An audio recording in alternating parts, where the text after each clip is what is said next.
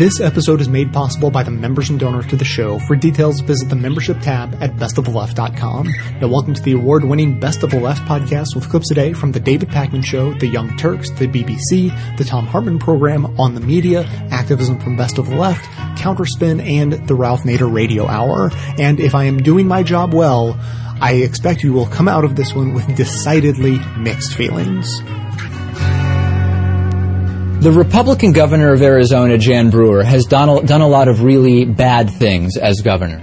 One of the few good things that she has done that we can point to has been not to fall to right-wing pressure to resist the Medicaid expansion as part of the Affordable Care Act in her state, but to actually participate in the Medicaid expansion. And we now are starting to get data about the results of that expansion, and the data predictably show that hospitals have started to save money as a result of this Medicaid expansion that took place.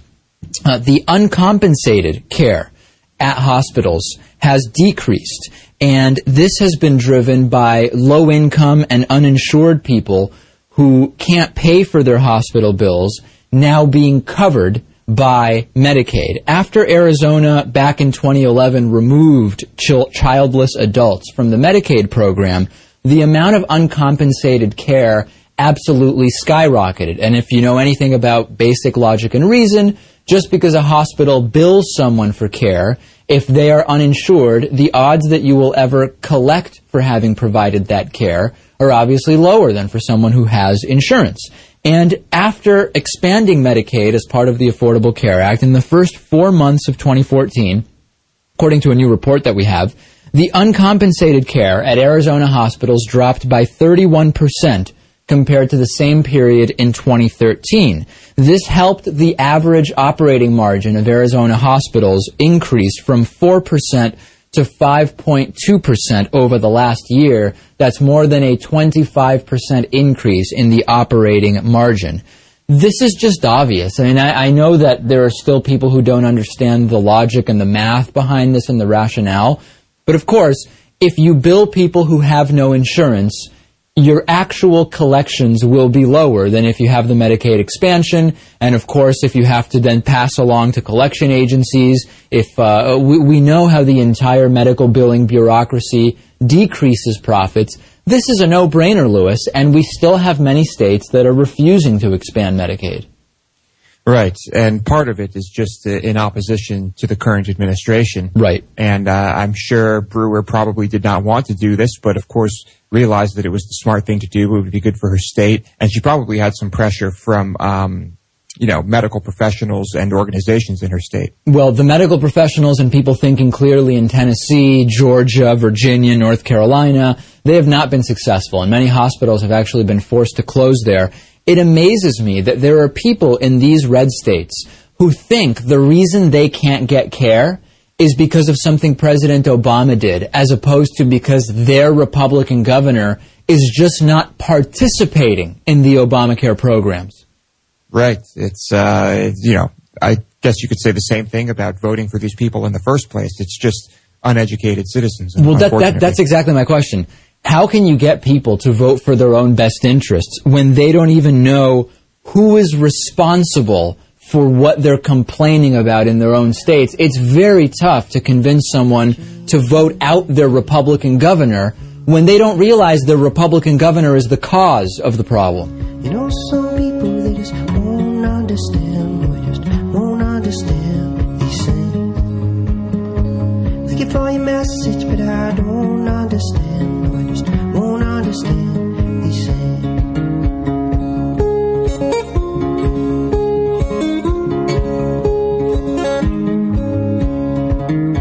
In this sacred land, it has seen many hands, it has wealth and gold, yet it is fragile and old, and now the greedy souls just don't care to know of the changes it will confront. We've been having troubles in Mississippi with insurance, right? A lot of people are uninsured. And, luckily there was Obamacare, so that expanded Medicaid. That really worked throughout the country in bringing down the uninsured rates, but not in Mississippi.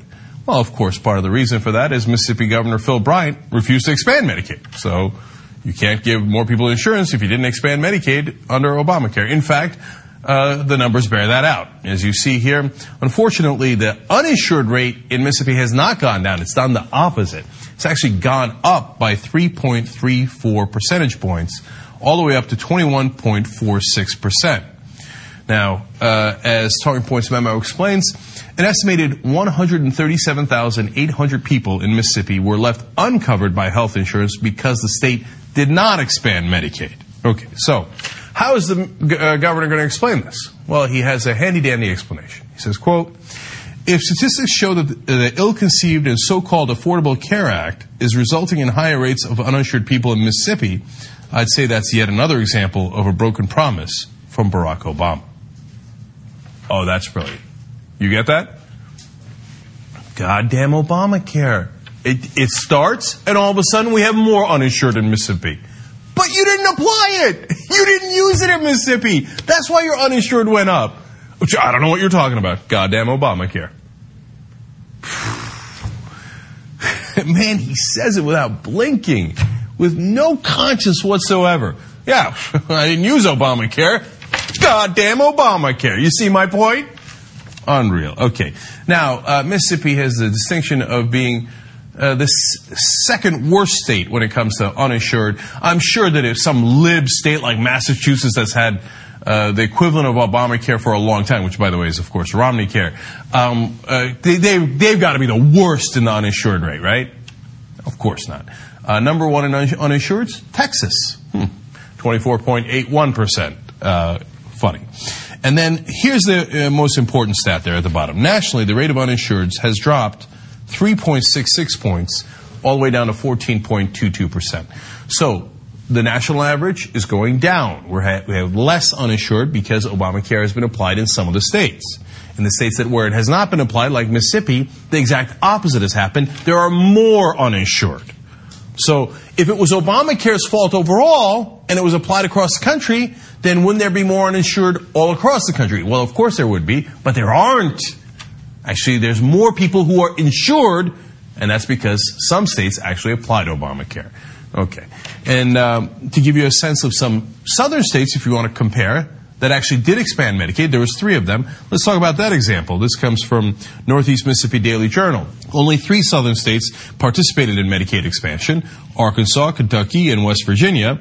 All 3 experienced some of the biggest drops in the percentage of uninsured residents: 10.74% in West Virginia, 8.35% in Kentucky, and 7.1% in Arkansas. So, shocking. It turns out that if you expanded Medicaid and had actually done Obamacare, even in neighboring southern states, you had huge drops in the uninsured rate. In Mississippi, instead, it continues to get worse. In fact, it is estimated that if Medicaid was expanded, as many as 300,000 Mississippians could gain health care coverage. But thanks to their Republican governor, those 300,000 people will not have health insurance coverage. So that's not an and if or a maybe. It is unquestionably because of the decision of your governor that you do not have insurance if you're in that bracket. And it's also unquestionably because of your governor that your uninsured rate has gone up, unlike the rest of the country, because you've chosen to go backwards instead of forward. Now, when they asked Phil Bryant, wait a minute, okay, you rejected Obamacare, but what are you doing to get your insurance rate lower? Because obviously that isn't working either, right? Nothing you're doing is working. But you tell me, what's your genius idea to get more people insured in the state of Mississippi? He says, well, we continue to strengthen our overall business climate and attract more job opportunities for Mississippians and their families. In other words, corporate tax cuts. Good folks in Mississippi, if you want insurance, don't reelect Republicans. I'm not high on Democrats, but they're not this, right? Now, on the other hand, if you want more advantages for big corporations, well, the Republicans are your guys. Is that a hard choice? I guess it is, because they keep reelecting Republicans. So, well, you're going to keep having the worst results in the country, as Mississippi does over and over again. Near the bottom in almost every major category: poverty, lack of education, lack of insurance, and the list goes on and on. But the Republican governors, they have a plan: more breaks for corporations. How's that working out for you, Mississippi?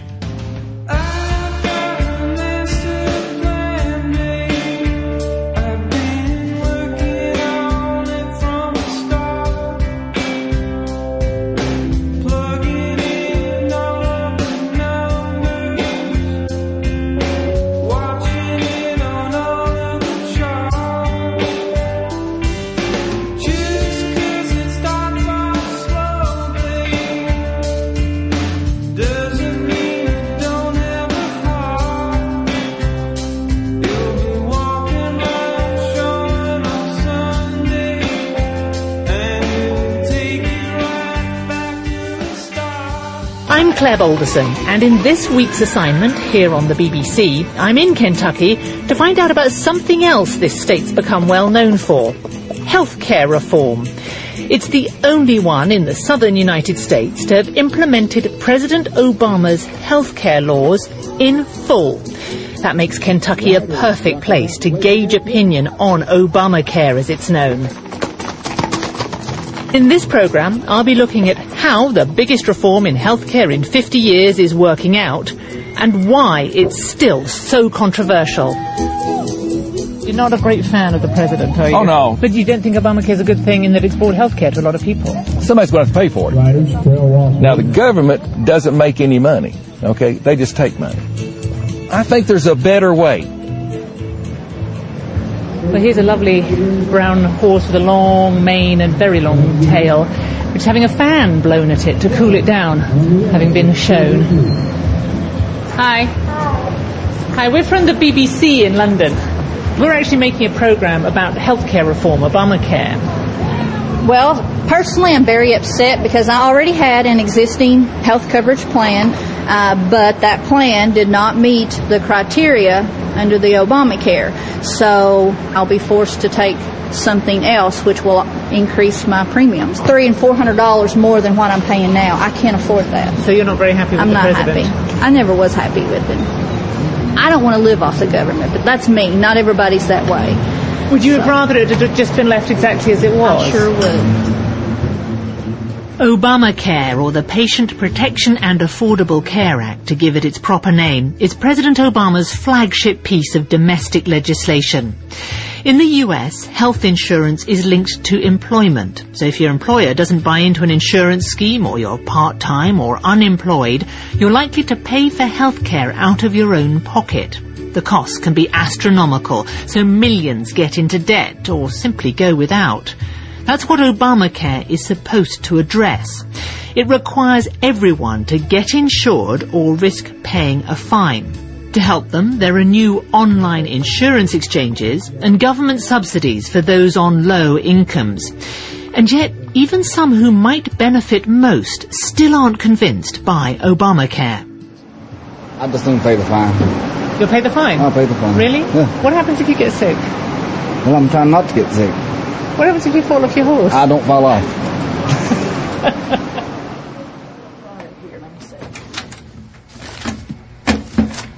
What I need from you is your address and phone number. Yeah. So they could. The Grace Community Health Centre in Manchester, Kentucky, treats mostly low-income patients from surrounding Clay County, one of the poorest counties in the US. It's also one of the most unhealthy. In a small office tucked away at the back of the clinic, 26-year-old Liberty Sizemore, seriously overweight and worried she might be diabetic, is finalising her enrolment in Obamacare. Because you weren't able to go to the doctor up until last week. Last week, yeah. Okay. Like many patients who come here, Liberty now qualifies for Medicaid. That's the government program that pays for health care for the poorest Americans. Under Obamacare, states can get federal funds to expand their Medicaid programs, so many more of the low-wage, like Liberty, who's a gas station cashier, are also covered. I've not had insurance since I was 19 years old. So what have you been doing all this time? Emergency only will I go to the hospital. Like the last time I was at the hospital was like 2 years ago, and I had to have my appendix removed. And then you had to pay for it? I'm paying on it. I haven't paid for it completely. As well as being one of the poorest, Clay is also one of the most Republican counties in the US. At the last election, only 15% of voters here supported President Obama. But distaste for the president hasn't stopped locals signing up for his health reforms. Since enrolment opened last October, the numbers of uninsured in Clay have been cut by well over half. Hundreds of them have been registered by the person who's helping Liberty with her application, outreach worker Jennifer Gates. It is working. It is working for those that reach out for it, that needed medication, that couldn't afford to go to the doctor, and now they're able to do that. What kind of overall impact do you think this is going to have on the health of a community like this in Clay County? I think those needs will be met now. Those people that are walking the streets sick, can now have hope and coverage, that they don't have to stand and hide their illness or figure out how they're going to pay for their medication or how they're going to pay for a doctor bill. Now they can come in. Do you think you've saved people's lives by what you do here? I think I have. And hopefully today you will hear some success stories from those lives that I've touched. What are you guys eating? What are you eating, Presley? What's your favorite thing? No, I can't eat my apple. My name is Megan Nicole Thompson, and I teach physical activity and nutrition education. I am a single parent, and I make a very low income, and I have asthma and I have allergies, and my medicine was more than what my paycheck was. So you didn't have any insurance at all? Anything you had to pay for out of your pocket? Yes, I was offered insurance through my work, but it was just too expensive. I mean, it was just nothing I could do. What did you do then? You got sick and just had to live with it? Right. My asthma flared up again, and it was really hard, and especially when it's really hot outside. What happened then when the Affordable Care Act came in? Did you then think, yippee, I'm going to get insurance? Tell me what happened. Yes, I was so excited because then I would be able to go to the doctor and I could get back on all my asthma medications, my allergy medications, and I could get back on the right track. I mean, it's really great. I mean, really, really awesome. They're doing it for us. I mean, jump on board and get healthy too. Ready? Okay, ready, set, go. Good job. Megan's got another reason to celebrate Obamacare. Insurance companies used to be able to refuse or limit your coverage if you had a pre-existing condition like asthma. That's no longer allowed. Jennifer, tell me a little bit about where are we headed now? Now we're headed to a local business owner. She is a hairdresser, and her daughter has a skin condition. That's the worst I've ever saw. And she was going with that medical treatment. Are we going to her hairdressing business now? Yes. This is Sadie Smith. Hi, Sadie, I'm Claire from the BBC. Hi. Why don't you work and I chat to you? Is that okay? That sounds okay. My husband lost his job a month and a half ago. And you had insurance through his job? Yes. So when you lose your job, that's it. You lose your health insurance. You lose everything, yes. But I do Jennifer's hair. And so me and her was talking about it, and she was telling me that they had a program that we could go through that we could have insurance. I'm very thankful for it, but it scares me just a bit. Just a bit. Scares? It's the control, government control. It's like they're wanting to control everybody. Their finances, insurance, it all goes back into one setting, control. And yet, because of that control, you're actually getting something that you're entitled to. I am getting something beneficial out of it. But hopefully I don't have to stay on it long. When he gets a job, we'll be back to normal. Those fears about government control and interference and the strongly held feeling in the US that individuals should take care of themselves go to the heart of much of the opposition there's been to the health reforms. But there's some raw politics at play here as well. When it was passed, we very quietly began taking all the planning money from the federal government and getting ourselves into a position to be able to move forward. And then once the U.S. Supreme Court upheld the constitutionality of the act, we hit the ground running. Democratic Governor of Kentucky, Stephen Beshear, is the only leader of a southern state to have implemented Obamacare in full. The Supreme Court may have ruled the Affordable Care Act constitutional, but it also said states couldn't be forced to expand Medicaid cover or set up their own insurance exchanges. So many, mostly Republican-led, refused to do so, hence the raw politics. As Governor Beshear saw it, these were politicians opposed to more or less anything Mr. Obama did. So when the governor introduced the reforms in Kentucky, he deliberately avoided associating them with the president in any way. The president is not all that popular in the state. He has about a 34% approval rating. And so we wisely decided to call it Connect, which stands for Kentucky's Connection, Healthcare Connection. And we don't talk about Obamacare. We talk about Kentucky Connect, and we talk about the Affordable Care Act. And it's been amazing to watch Kentuckians really come out of the woodwork on this. They came in droves to sign up, and it's been that way ever since. You know, we've signed up over 421,000 Kentuckians during this first enrollment period, and that's beyond our wildest expectations in terms of success.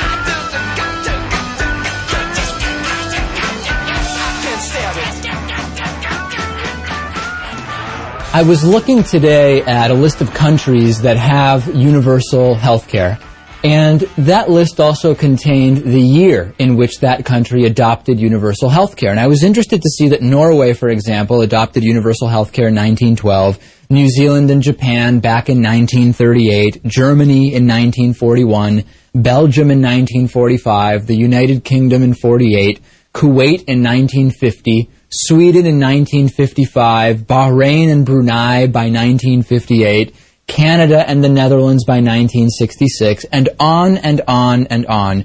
But not inconspicuously missing from that list is, of course, as I assume every single American knows, the United States, which does not have universal health care. And in fact, we've seen, since the passage of the Affordable Care Act, even the Medicaid expansion, even the state exchanges be resisted by the most red states in the country. We did see blue states adopt the provisions of the Affordable Care Act. We started to see the more moderate red states, the more reasonably run red states, adopt most of the provisions of the Affordable Care Act, but the super conservative states have been holding out.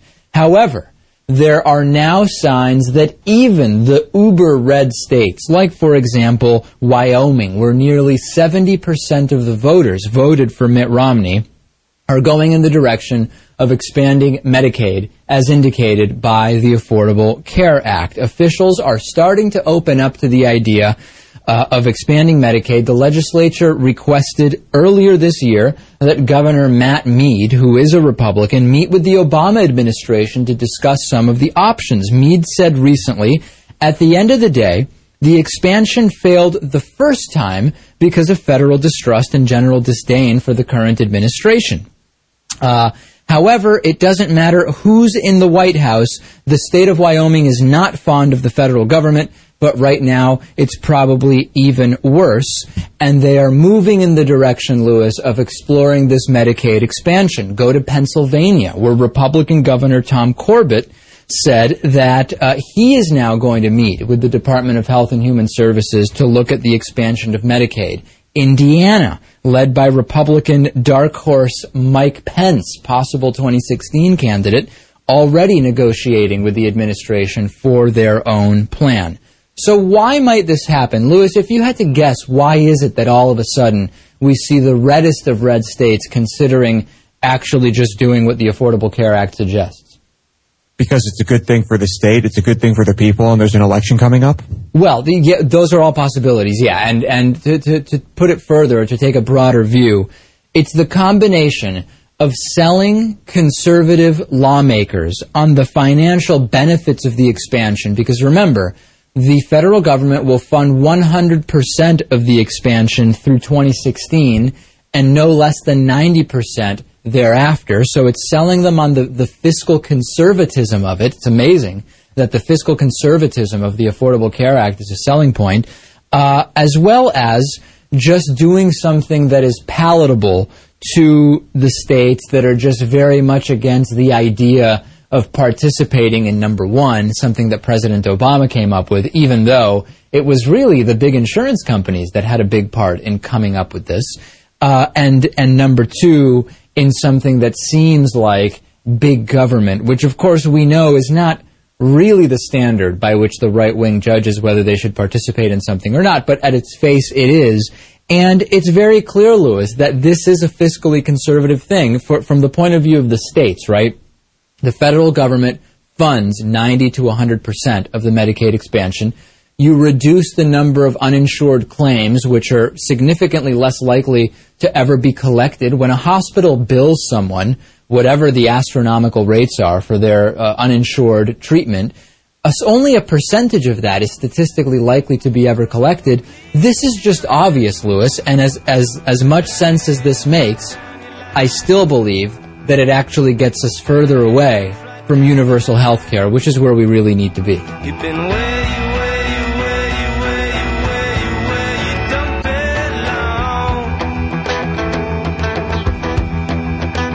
As an anti-consumerism advocate, I'd like to encourage you to shop less, don't buy things you don't need, and only buy the necessities from local, independently owned businesses.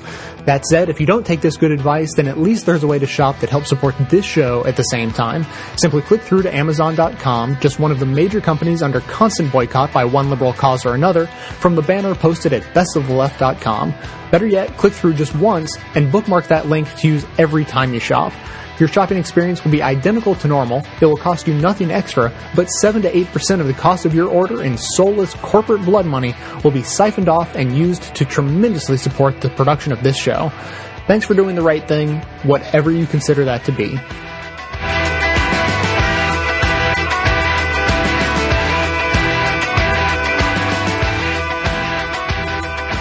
In the theater of the absurd area, Congressman Mike Kennedy, a Republican from Utah, talking about why it's not a good idea to expand health care in the United States, why states should not take Medicaid expansion, and why even Obamacare itself was a bad idea, giving people health insurance. He says, and I quote, keep in mind, this is an actual legislator, one of the 435 members of the U.S. House of Representatives. This guy is from Utah, Republican. Quote, sometimes access to health care can be damaging and dangerous. I've heard, whenever people say I've heard, it's like, from who? That little voice in your head?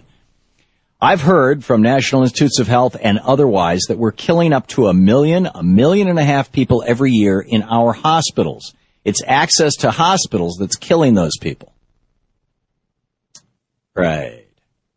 I'll give you that the 5th or 6th leading cause of death in the United States is hospital-acquired infections and is basically iatrogenic disease that's the result of a whoops or a side effect that was not expected or anticipated or might have been with a prescription drug or a what are they called? Non-sarcomia? No, that's cancer. Whatever it is, hospital-acquired infections. And it's like, it kills, I think it's like 10, 20,000 people a year. It's some substantial number, but that's a reason why we shouldn't expand health care? Because our factory farms' misuse of antibiotics have created superbugs. We now have super strep, super staph, super, E. coli, super listeria. All largely as a result of factory farming. And, they're getting into our hospitals now and they're killing people. So therefore, let's just not give people health insurance.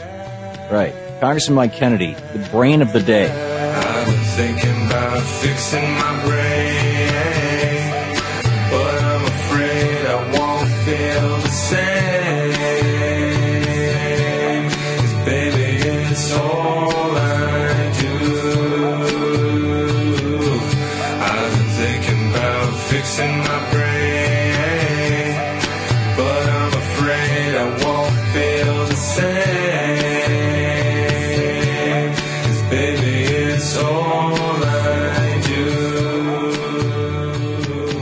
Earlier this year, we covered the flood of Anti-Affordable Care Act ads that aired right before the end of the first phase of enrollment. The administration needed to get millions of young people to sign up for coverage before a March 31st deadline, or else the law just wouldn't work. It was going to be tight. The ads got intense, even cartoonish. All right, can you swing on over, scoot on down, and try to make yourself comfortable?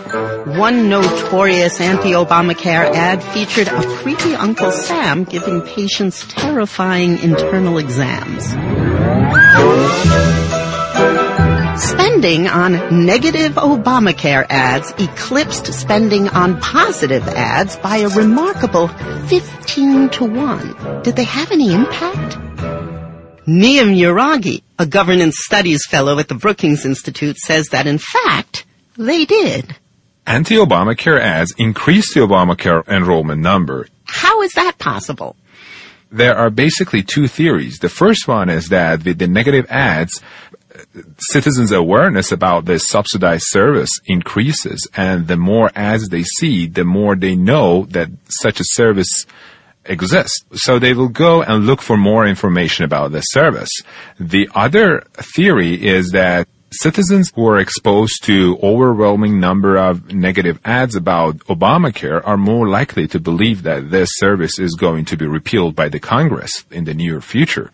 So if a citizen thinks that this service, which is subsidized heavily by the government, is going to soon discontinue, he or she will have a higher willingness to go and take advantage of this one-time opportunity before it goes away. However, there are a tremendous number of variables in why people sign up for the coverage. The cooperation of the state, the nature of the law in that state, the cost of the premiums. All this, combined with the disastrous rollout of the website, would seem to create a lot of confusion and uncertainty as to how you arrived at your conclusion. So tell me how the study worked and why you think the results got past all that noise. What we did was that we took the per capita spending on the negative ads and studied its effect on the enrollment ratio in Obamacare. And to calculate the per capita ad spending, I simply divide the total amount of dollars spent on negative ads to the total residents of that state. Then you went ahead and determined how many people out of those eligible for this kind of insurance, either the uninsured or those who have private insurance, actually went and got Obamacare. Exactly. Let's say that there are 200,000 people out of a total of 1 million residents in that state who were eligible for Obamacare. And at the end of the first open enrollment period, 50,000 people out of those 200,000 people actually went and got Obamacare. The enrollment ratio in this state would be 50,000 divided by 200,000. So how do you answer critics who say, how do you control for income? How do you control for the relative costs of all the premiums that they're paying? The short answer is that we also measured as many variables as we could. So, for example, we accounted for the proportion of the residents living under the federal poverty line. We considered the effects of the private insurance premiums in our analysis. We are going to publish the reports very soon, and your audience would be able to access much more details about the effects of all of these variables that we mentioned. Kentucky and Arkansas and North Carolina have tightly contested Senate elections coming up. There were far, far more ads in those states than, say, in New York, where there were hardly any. In those states, do your results hold up? They do. And those states are among the states that actually represent a high number of Obamacare enrollees. Aha. The point is that I think the opponents of the Obamacare did a strategic mistake by overwhelmingly airing negative ads, which led to the popularity of this service and higher enrollment.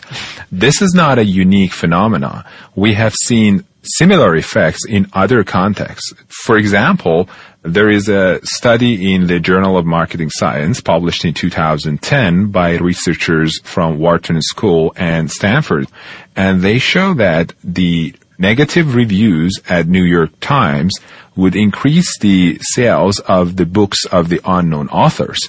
A bad review is better than no review at all. Correct. The 50 Shades of Grey, many of the reviews were negative. However, those negative reviews may have led to its popularity and increased sale. Shades of gray wherever I go. The more I find out, the less that I know. Black and white is how it should be. Shades of gray are the colors I see. Here at Best of the Left, we know that it's not enough just to stay informed. You need to get active if you actually want to change the world for the better. That's why we promote great activism opportunities every chance we get. Also, I can only reach so many people on my own, but with your help, we can extend that reach. The episode show notes are most likely available on the device you're using to listen right now, and if they're not, you can see them on the website. Simply click the title of any segment you want to share and then easily post it to your social networks or send it directly to friends. You joining these actions and helping amplify the show to get even more people involved is critical to our mission to change the world for the better. Get started right now in the show notes on the device you're using, or visit the website from any device at bestoftheleft.com.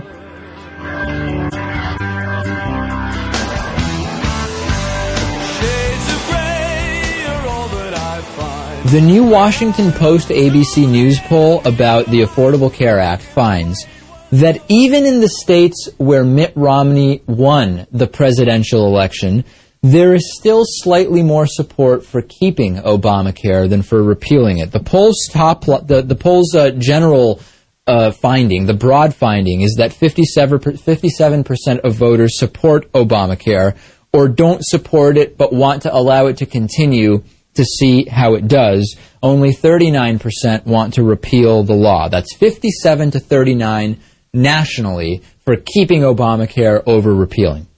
It's insane, by the way, that 39% want to repeal it, but let's skip that for a second.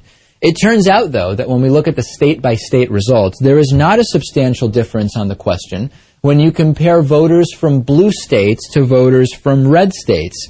There are a lot more anti-Obamacare ads in the red states, but even in spite of that, there is only slightly more opposition to Obamacare in red states than there is in blue states. So this is interesting on a number of levels. Number one, it's interesting because in spite of the fact that many Republican governors are keeping the Medicaid expansion out of their states, in spite of the fact that the red states are often getting bombarded with anti-Obamacare messaging, we still see pretty steady levels of support for Obamacare in the blue states than we do in the red states. It's also interesting because when we look at the provisions of the Affordable Care Act, when individuals are fairly and honestly polled about the individual provisions, we see that there is almost complete consensus nationwide. Should the government provide some basic level of care to all Americans, regardless of ability to pay?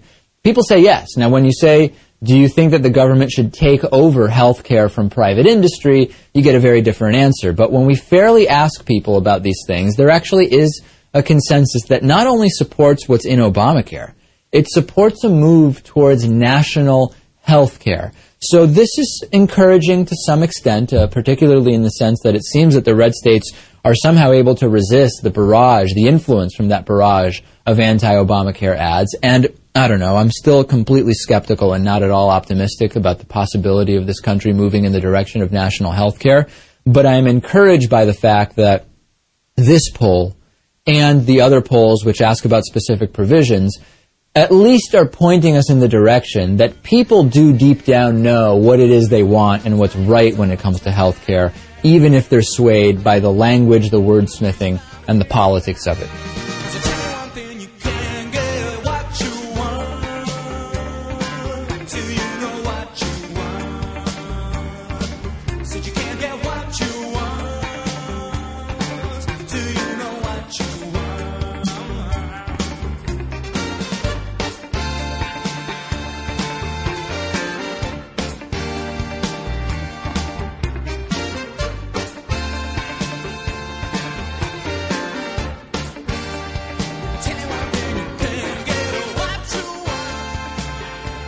You've reached the activism portion of today's show. Now that you're informed and angry, here's what you can do about it. Today's activism, the campaign for America's health centers and the health center funding cliff.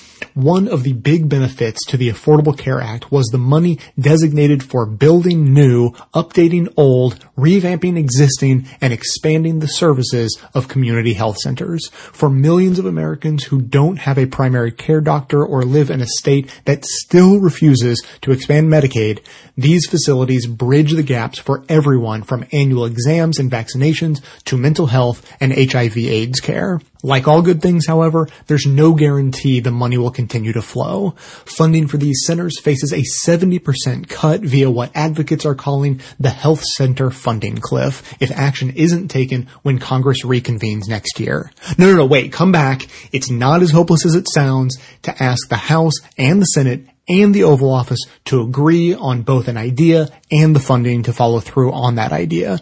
The Campaign for America's Health Centers is planning ahead at saveourchcs.org with information, petitions, a place to submit your personal story, mobile advocacy, voting resources, and lobbying already underway. And get ready, they have bipartisan support. From their Facebook page, Arkansas Representative John Boozman, a Republican, declares, quote, "The community health center facilities in Arkansas play a vital role in providing patients a cost-effective option for healthcare in areas underserved by the medical community. We must provide these clinics with the resources they need to respond to the needs of their patients," unquote.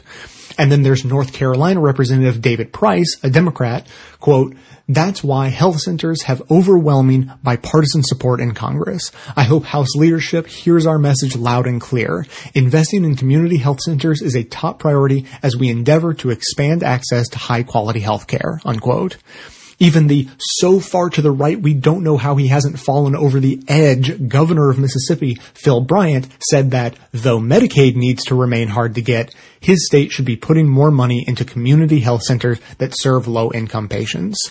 Clinicians agree the health center funding cliff would be detrimental to affordable primary and long-term care. If support spans party lines and state lines and has the backing of those directly involved in patient care, the only thing stopping the push to prevent the health center funding cliff is how super unfamous it is.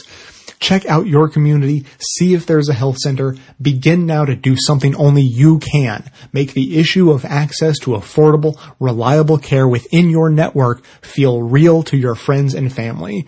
Bring the issue home and make it personal. Then, next year, when Congress is in session and you're tweeting, calling, and writing your legislators, you can do so as a group, a powerful, real, live, hard-to-ignore group. The segment notes include all of the links to this information as well as additional resources, and as always, this and every activism segment we produce is archived and organized under the activism tab at bestoftheleft.com. If healthcare matters to you, be sure to hit the share buttons to spread the word about the Campaign for America's Health Centers and the Health Center funding cliff via social media so that others in your network can get involved too.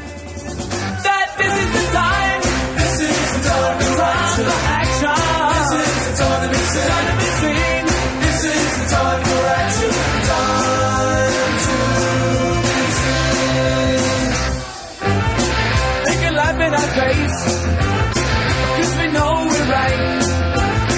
Looking good's the answer. I'm living by night. So take me to the leader. Because it's time you realize that this is the time. This is the time for action. This is the time to be seen. This is the time for action. NBC's Meet the Press has a Meeting America series, which we've noted has mainly meant meeting white Republicans. They did something different July 27th, but different wasn't better. The segment focused on Vermont's debate over converting to something like a single-payer healthcare system, which the show presented as pushing into uncharted waters and going further than Obamacare, despite the fact that actual single payer is a system already in use around the world, and that by displacing the private insurance companies the Affordable Care Act privileges and entrenches, single payer might more accurately be described as a step in the opposite direction. It takes a lot to frame a system that majorities of Americans have called for years as an untested, quite possibly disastrous notion, but Meet the Press takes a shot at it. The debate is presented as being over whether Vermont can afford single payer, since, as the lead tells us, many say taxes could double. But it's a folksy Cracker Barrel segment, so no one brings any boring facts or figures to bear to help viewers decide if single payer would be, quote, a solution to America's healthcare crisis or the road to bankruptcy for Vermont, close quote. We do, however, hear one man's unchallenged claim that the wheels are falling off healthcare in Canada, with long waits for surgery or even routine care. And a pro-single-payer source is described as supporting the panacea of healthcare that covers everyone. Panacea, of course, carrying the connotation of something too good to be true. Few supporters of universal health care see it as curing all ills, but elite media must believe it would change something, or why would they fight so hard to scare us off it?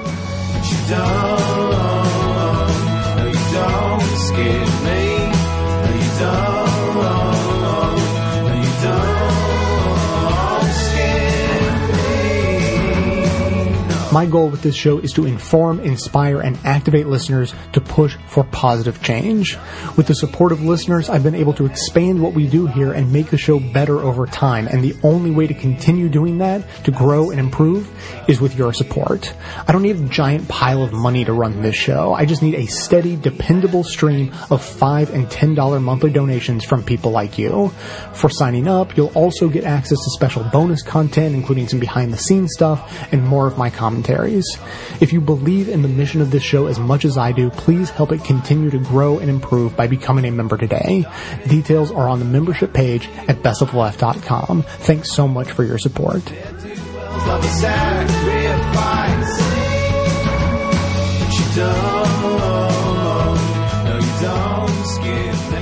Yeah, Ralph, you wanted to talk about Consumer Union, which is another great nonprofit organization.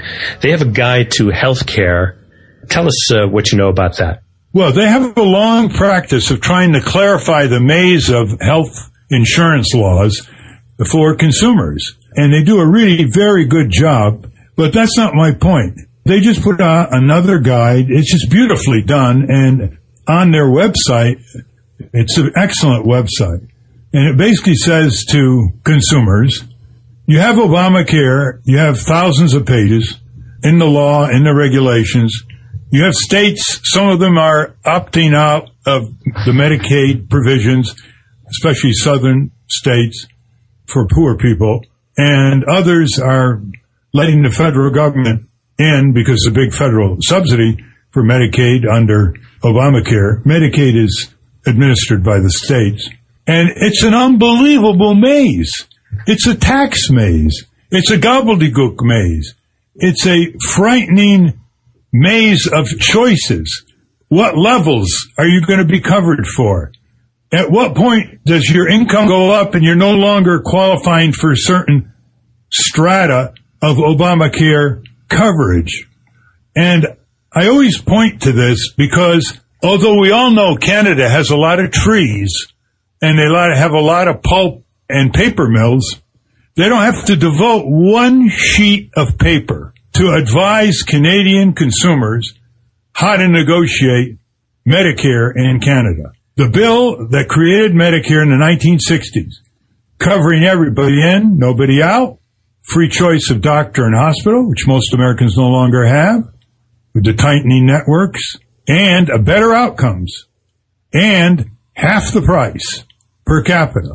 They get it on $4,500 per capita. We're up over $9,000, and we have tens of millions of people not covered. So the bill was 13 pages. That's all. And all you need in Canada is the card, the Medicaid card. You're sick, you go to a hospital, you go to a doctor. It's the card. Here you go. They want to ask you, how are you going to pay? You know, are you in this? Are you out of this? Are you out of network? Are you in network? So the path through Obamacare is single payer. Let me repeat that, folks. Do not let your senators and representatives think that Obamacare has pushed single payer, everybody in, nobody out. The government is the insurer. They already insure over 50% of the expenditure, the state and federal level, Medicare, Medicaid, government employees, etc. This will be clarified. It will be simplified. Full health insurance for everybody. Nobody in, nobody out. Nobody dies under full single payer in Canada, Luxembourg, France, Germany, Sweden, Italy, Taiwan, Japan, because they're all covered from cradle until they pass away.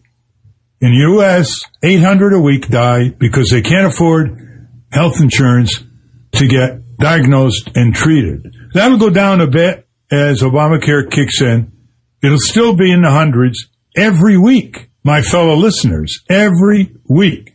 And it isn't even factually disputed, and it isn't even part of election campaigns by the Democrats, not to mention the Republicans. Do you want to give the website, Steve? Yeah.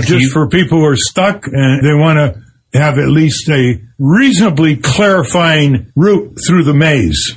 Yes, your route through the maze, through the Consumers Union, go to healthlawhelper.org. That's healthlawhelper.org. And we just went on the site, and it's pretty amazing. Very user-friendly, and you tell them what state you're in, and they'll take you through it. I had some doctors on our show recently, and I asked them, what was more difficult for you, learning organic chemistry or unraveling the reimbursement policies of health insurance providers? And to a man and a woman, they all said trying to figure out health insurance reimbursement was far more difficult than learning organic chemistry. If we're able to negotiate our way through this maze, if there's this website that just is very efficient, the health insurance companies end up losing money, right? It's not in their best interest for this to be simple. That's true. They profit from complexity like corporations everywhere. Complex forms, complex fine print contracts, credit card contracts, home mortgage contracts, car dealer contracts, payday loan contracts. You know, that's the trick. The more complex it is, the more they know, the less you know. The more they can twist you into pretzels and make you give up and just sign on the dotted line. What's also interesting is in Canada, you don't see a bill for most part under the Medicare system. Think of the reams of computer paper, inscrutable billing, which of course camouflages in their complexity, $290 billion of computerized fraud in the healthcare industry, computerized billing fraud, just the billing fraud in the healthcare industry a year. I mean, this is with a B, folks, $290 billion. You know what the annual budget is for the Environmental Protection Agency? $10 billion. So it really is time to get serious. I mean, we just can't fool around anymore. Young people's destiny is going down the tubes, except that it is for the new video game that's coming out pretty soon, which will have over 4 million purchasers. A video game called Destiny. Can you imagine? 4 million purchases just like that. Tell me it's not an addiction. Okay, go ahead. What were you saying, Dave? Years ago, you wrote that scientists and computer geniuses have invented all these new apps and software, but the one thing nobody's been able to invent is a 25th hour of the day. And when doctors have to spend all this time unraveling their bills and trying to figure out how to get paid, that's taking them away from studying the new developments in medicine. They should be studying ways to make us better, not ways to get reimbursed. A little notice point that you just made is very, very important, because when you ask Canadian doctors the following question, you know, you can go south of the border. We have a doctor shortage in the U.S. We're importing doctors, and you'll make more money. Why are you staying in Canada? And the answer is, because we want to practice medicine, not bookkeeping. See the difference? And every doctor, you take a primary care doctor in America, it's almost one clerk for every doctor just to take care of the paperwork. When I was in New Zealand, a friend of mine was taking a year-long sabbatical there, and that was his main reason. He wanted to spend more time with patients being a doctor. But we're told the profit motive is what fuels medicine. Is that true? Yeah, but you see, the medical profession is only a piece of the whole profit motive pie. The big money is made by the drug companies. The big money is made by the hospital chains. The big money is made by the health insurance giants like Aetna, who can spend 25% of your premium on administrative costs. And the big money is made by these giant integrated practices of doctors like the MRI shops. I mean, it's just unbelievable what these MRI shops make. There's an MRI shop attached to the Alta Bates Hospital in Berkeley. They botched a patient's MRI. They had him come in twice. They didn't do the right thing. They botched it. He missed his opportunity to get it surgically taken care of. And then they sent him an $11,000 bill. And the insurance company, instead of saying, what are you guys doing? They paid almost half of it without even thinking about it. What we're saying here, David, is it's a denial of reality. We're going to talk about the future of truth. It's a denial of factual reality. The system is broken. It keeps getting more broken, more wasteful, more corrupt, more harmful to patients, more production of billions of anxieties a year by people. I mean, the peace of mind of Canadians. Put a dollar value on that. Where's the AMA's complicity in all this? I know that they were against Medicare, but most doctors, and I know that the AMA is less powerful than it used to be, but why haven't the doctors risen up and spoken as one and said, we need single payer? I know the New England Journal of Medicine has said we need single payer. Where are the doctors in all this? Why haven't they risen up as one and said, this is a disgrace? Because single payer does not have fee-for-service medicine. And although in one poll 5 years ago, 59% of all doctors wanted single payer, full Medicare for all. That's pretty good. The powers that be in the American Medical Association have this ideological antipathy to anything government, even though, they're all participating in Medicare and government research and development through the National Institutes of Health and all the rest of it. But the main reason is that there's enough of them stuck on this fee-for-service so that they can basically increase their own income by increasing their services. They get the insurance companies, or if people aren't insured, the customer, to pay more and more. So they may overdiagnose, overtest. That's been well documented. But the old knee-jerk reaction of the American Medical Association when President Truman proposed universal health care in the 1940s, that's gone now. They're not the major players. The major players are the health insurers, the drug companies, and the giant hospital chains. And they're the block against single payer. However, the majority of the American people, hands down, would be for single payer. Why wouldn't they? But they're not organized. And the unions, since the unions have health insurance coverage for their rank and file, they're interested in single payer, but that's not a central core issue for them because their members have it already. Although they're upset with Obamacare because Obamacare has a sanction on what they call Cadillac insurance plans collectively bargained by, like unions like, say, the Teamsters and the trucking companies or the auto companies. They're upset with Obamacare on that. All this will be dissolved into the dustbins of history with single payer. We listed 21 areas of difference between Canadian ordinary life and American ordinary life because they have different health insurance systems. And it really is mind-boggling. I think if you go to singlepayeraction.org, and you'll see. Here's one, for example. Canadians would never change jobs because of health insurance. Americans do all the time. They refuse to change jobs if they're insured because they don't want to go to another job and they might not be insured. So there's an immobility in the job market right there. And to take an extreme example, but it really is telling, there are people in this country who are sick, who are poor, who don't qualify for the maze of Medicaid. They actually will commit a misdemeanor, plead guilty in order to go to jail to get food and insurance. How about that one? In the land of the free, home of the brave. When are you going to get upset, folks?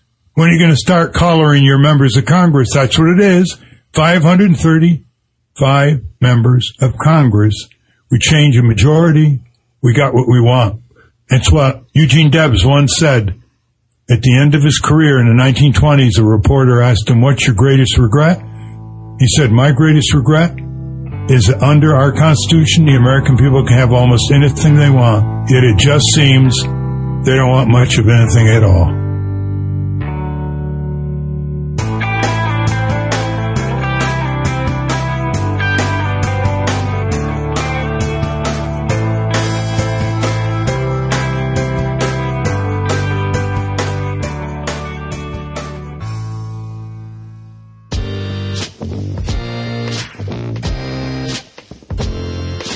Hey, Jay, it's Wade.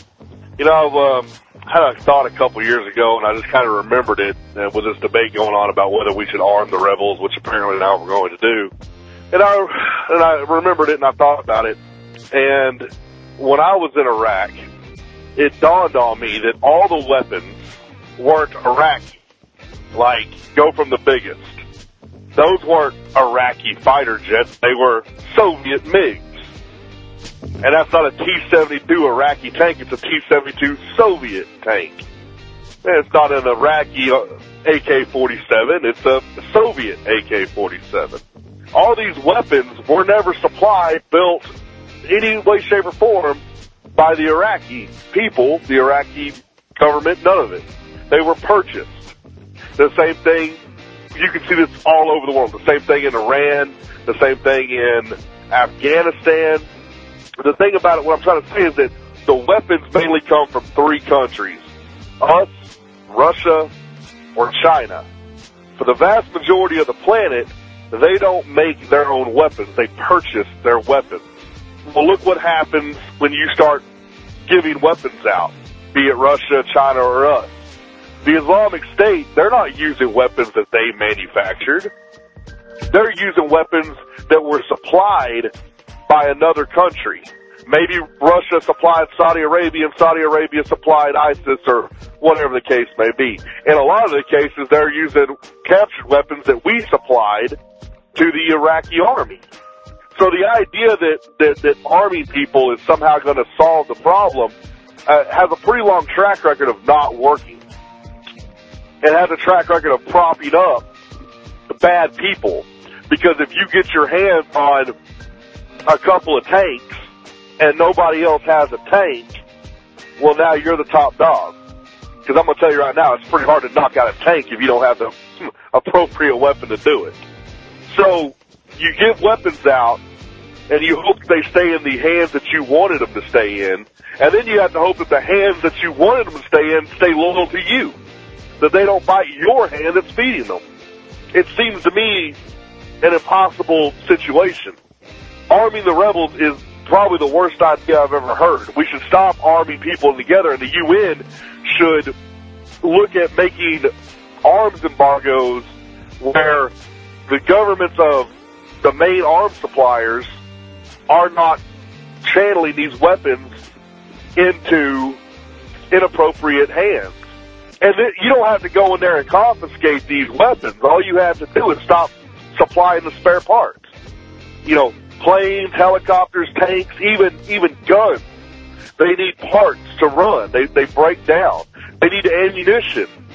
Cut that supply off, and it dries up quickly. This is the only way that I see that you're eventually going to have some type of peace when nobody has a massive arsenal. Nobody can be all-powerful like seemingly ISIS is. That's just my thoughts on it, something I noticed when I was in Iraq. So, throwing it out there. Have a good one, Jay. Hello, Best of the Left. This is Stan Platt from Albany, New York. This is just a quick message on, because I just listened to the male dominance last episode on the 23rd. And my take on real men, your reason's good. It's totally true. But another take would be one of the reasons we dislike Sarah Palin is she mentions this phrase like real American. And just like any, if you use the phrase real blank, you're basically by default being exclusionary. You're drawing these lines around a certain definition of a real blank. And when it comes to things like gender, male or female, you're basically kicking in the face anyone who's gender fluid or perhaps doesn't care, or rather would like to do away with gender roles, gender stereotypes, all the things that we would presumably be against. So trying to define what is a real blank is rather stupid. Also the matter of, if women can be more male and men can be more like women, then we can just all be people and get over ourselves. I'm rather annoyed whenever anybody kind of argues rather aggressively about, how men and women are different, as if it's really, really important that we be different. I'm not sure why, besides carrying children and other obvious, in fact, no, not obvious, because some men can have, quote, feminine features and women can have male features, and if you're not, then you're not normal and you're not real. And of course, that's just dehumanizing and, it's wrong. So, that's just my thoughts. Thank you for the all. Thank you. Hey Jay, it's Dave here from Canada. I'm just calling about that conversation you were starting there on the phrase real men. And I'm totally in agreement about the way it marginalizes and stigmatizes femininity and the problems inherent in that. But I think there's a little bit more to it as well.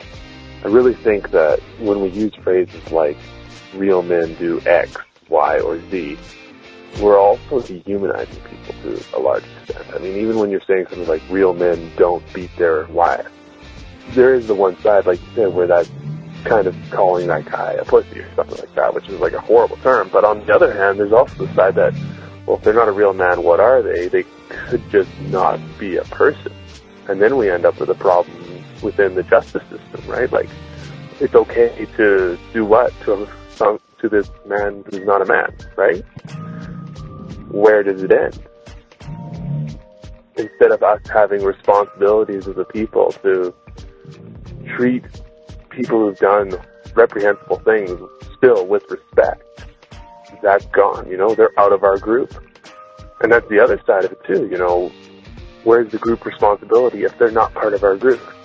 If no true Christian priest does things to children, well then you don't have to take responsibility for that guy who did. And I think there's something very dangerous there when we start putting people out of our groups based on how we police our group. If no true progressive does X, Y, or Z, then we don't have to look more toughly at ourselves, at our groups, and seek to deal with these problems. So yeah, I just wanted to bring that up. Like I said, I think it's very important that we don't dehumanize people who even do things that we really, really, really don't agree with. And that we, as a group, and as people, as humanity, see these problems and try and solve them rather than just pushing them off into the wilderness behind us. Thanks, Jay. Keep up the great work, man. I just love your podcast. I think it's the best thing out there. Have a good one. Bye.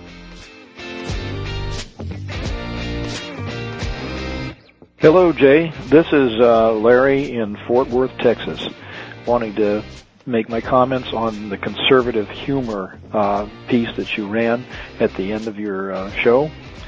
And let's explain that I believe conservative humor is by nature sophomoric, which means someone being confident of knowledge but poorly informed and immature. Conservative humor is college Republicans, for example, holding bake sales where minorities, women, and gays pay less than straight white males for cookies, or costume parties featuring young conservatives decked out in blackface. The Elizabeth Warren sketch is a prime example of this level of humor, where crude dialect and stereotypical responses are supposed to engender laughs. Instead, this type of joking makes people amused only if they think that racial slurs and sexual harassment are somehow intrinsically funny. That's my thoughts on the subject. Thanks, Jay. You do a great job, and keep it up.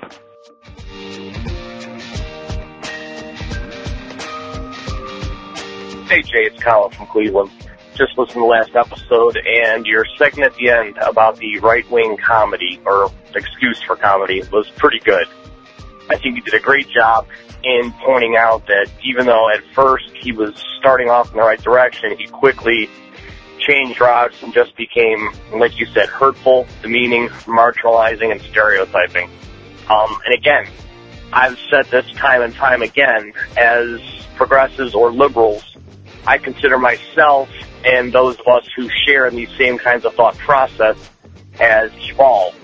I didn't always feel the way I do or believe the things I did, but as my eyes became opened and I saw the bigger picture of things, and I was possibly able to step outside of myself as an adult instead of just thinking about me as a child, I've actually reversed some of the positions that I was brought up to appreciate and follow. I just think conservatives, for the most part, they haven't gotten to that point of being evolved yet.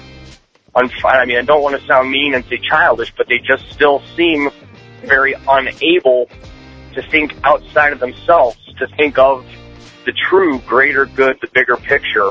Just something I noticed I wanted to share. Thanks, man. Bye. Hi, Jay. This is Kwai Franklin.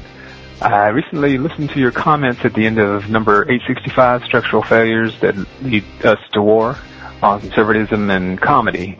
This is something I've often thought about myself as a writer and entertainer. I do think there's a lot to the hatred theory or anger theory, or at least to the lack of empathy towards groups and individuals with less power relative to the majority in a society. It's just not funny, generally, to simply make fun of minority groups and never challenge the status quo. But that attitude seems to be a keystone to conservative ideology. And if you keep that position in your comedy, it's just not funny unless you fully support that ideology. Mainly I was reminded of an example from my own life. A few years ago, my wife and I and a friend went to see a Jeff Dunham show at a local venue. I don't know how familiar you are with Jeff Dunham and his comedy. He basically does a racist, xenophobic, homophobic, etc. ventriloquist act and plays out the most ignorant of stereotypes. Embarrassingly, my wife and I and that friend were naive progressives who assumed quite wrongly, we found out later, that he was making fun of people who exhibit those prejudices. But we found out otherwise when we bought tickets and went to his show. He had this singer-guitarist be his opening act, and this guy was very obviously pandering to political conservatives. I remember at the time he sang this tribute song to Jan Brewer in Arizona, and this was around the time of the Show Your Papers law passed there. So when Jeff Dunham finally came out, the opening act and the audience's reaction to that opening act made it quite clear that he is not really making fun of bigots, but seems to be one himself, and he made being bigoted a core part of his act. In light of what we now understood, we no longer found him funny as we had before. Furthermore, he was adding a new section to his act that featured a caricatured dummy of his estranged wife. The misogyny that came across, along with his own bitterness about their relationship issues and breakup, made me realize that hate makes for poor comedy. It's difficult to say why this would be, and I think it deserves much more study and thought. But I think a good place to start is with the hypothesis that hate, by definition, will not include empathy or the ability to identify with another's suffering or challenges. So those are my thoughts. Thanks, Jay.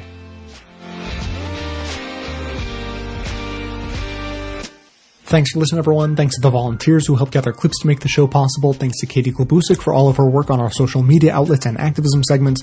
And thanks to all those who called into the voicemail line. If you'd like to leave a comment or question of your own to be played on the show, the number to dial is 202-999-3991. And today you may have noticed that I sort of just let the voicemails take over the end of the show here. Frankly, the voicemails I get is sometimes a bit of a feast or famine sort of situation. And it's been a bit of a feast recently. I've been getting a lot of really good messages. There, I was getting a little bit backed up, I felt like, so I thought, all right, I'm just going to play all of these and sort of get them out of the way. Feasting on too many good voicemails to play is a wonderful problem to have, so please keep them coming in. The number again, 202-999-3991, but that is all the time for today.